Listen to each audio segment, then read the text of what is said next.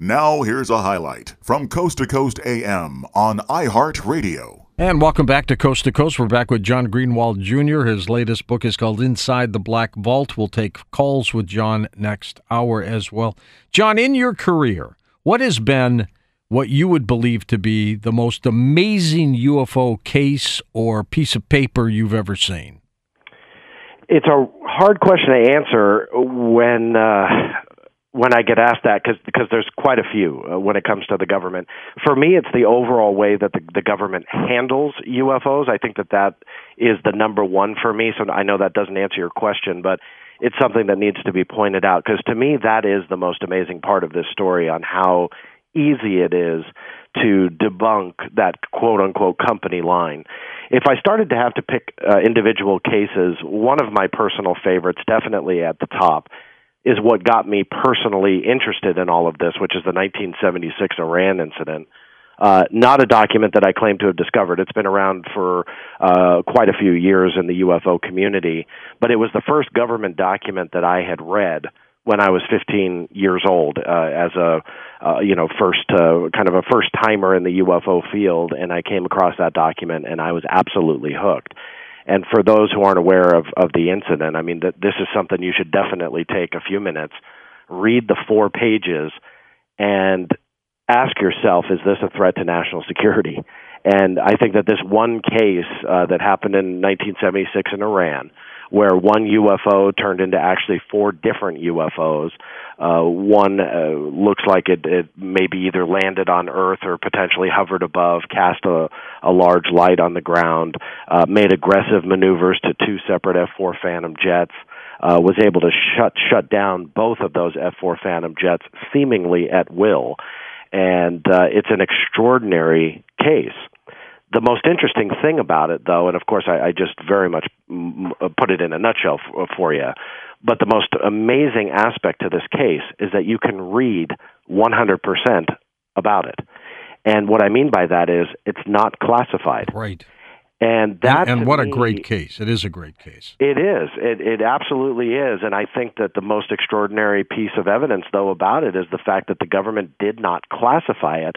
And why that becomes important is that when you juxtapose that case and how amazing it is that in 1976, technology that far surpasses even technology that we know about in 2019, where you can strategically shut down and then turn back on a flying jet in the air, that's some amazing feats there, and it seemed to be intelligently controlled, that it wasn't a glitch or it wasn't a coincidence, that it happened on 2 separate F-4s, which automatically, or at least, unless there's astronomical odds that you had 2 malfunctions, but pretty much rules out that it was a coincidence.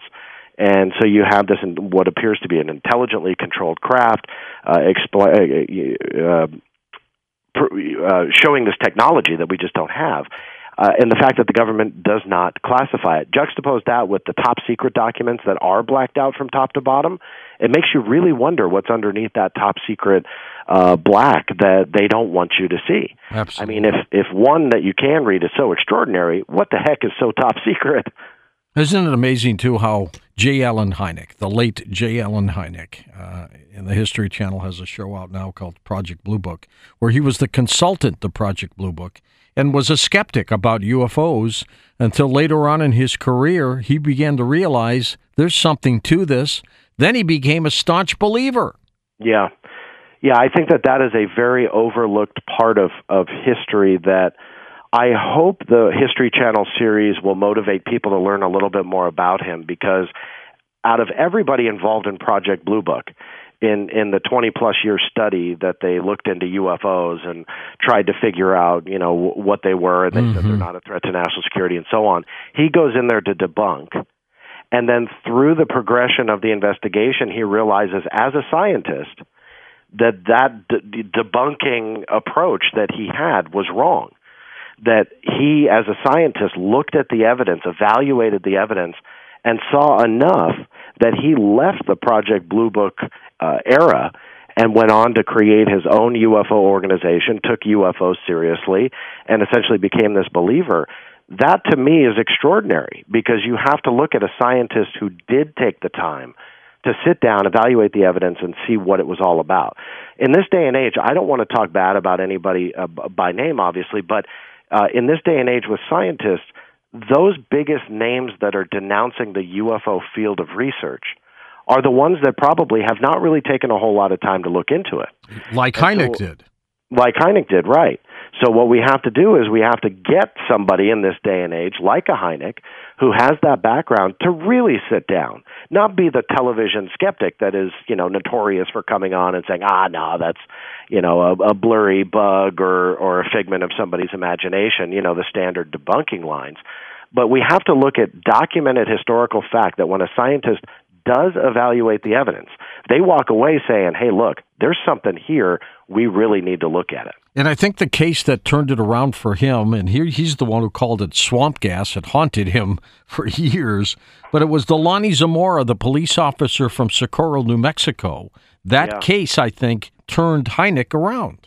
I think it did. Yeah, I think that is believed to be the one that did turn him around. I produced a show for the History Channel. We recreated the Lonnie Zamora case and the craft that landed that he saw with the beings that came out. And I got a very in-depth look in that just by creating that History Channel show. And even though I knew kind of about the case, we really dug in and looked at all the details. And it's extraordinary when you have a law enforcement officer who sees something like that, like a craft that comes down with bodies that leaves physical impressions in the ground.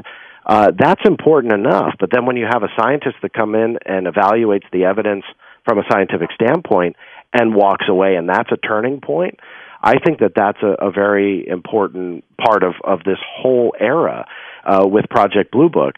And I deal with that quite a bit in the beginning of the book, but one thing that I would point out to you up front is that from a scientific standpoint, and I liken it to the cure for cancer, that if you do 1,000 experiments for the cure for cancer and only one or two shows promise, you don't just abandon it and say, you know what, we didn't get it, so forget it. We're never going to look again.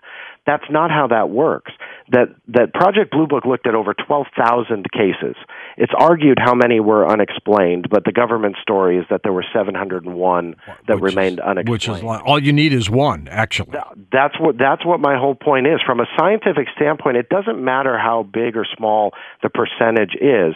As long as there's some sliver of promise, you have to keep going at it. If they explained 100% across the board and it was simply a waste of time, sure, we'd probably be having a different discussion.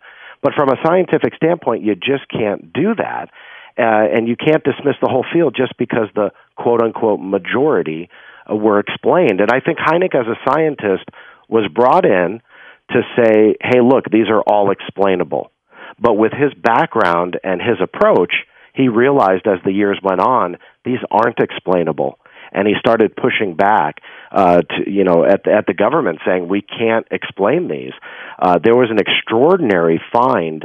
I've gone through a lot of the Blue Book papers on an official level, but there was an extraordinary find by a investigator who I wrote about by the name of Rob Mercer, and he came across documents from one of the Project Blue Book personnel officers who, after he had left Blue Book because Blue Book was shutting down, he took a bunch of souvenirs with him in the form of documents, reports, photographs, film reels, and books.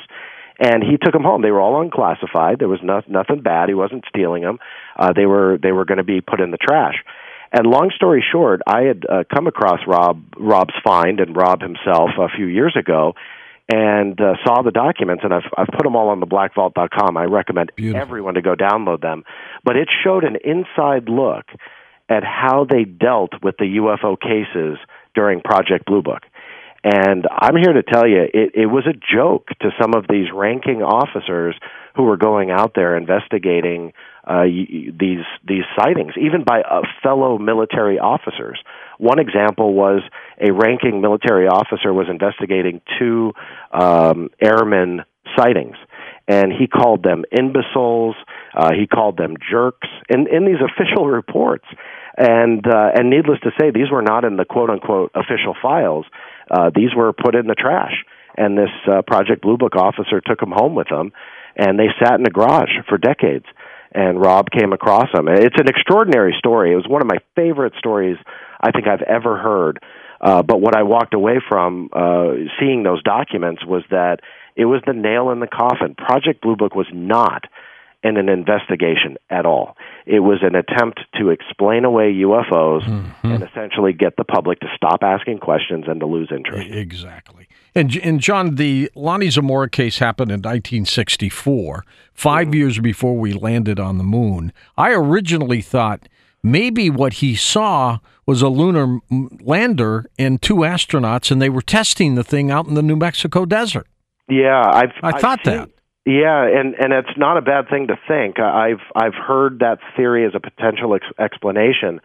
The problem is that after all these years, you would think that if that were the case, that NASA would come out or that documents would come out. Maybe NASA doesn't want to waste their time saying, well, look, the Zamora case is XYZ.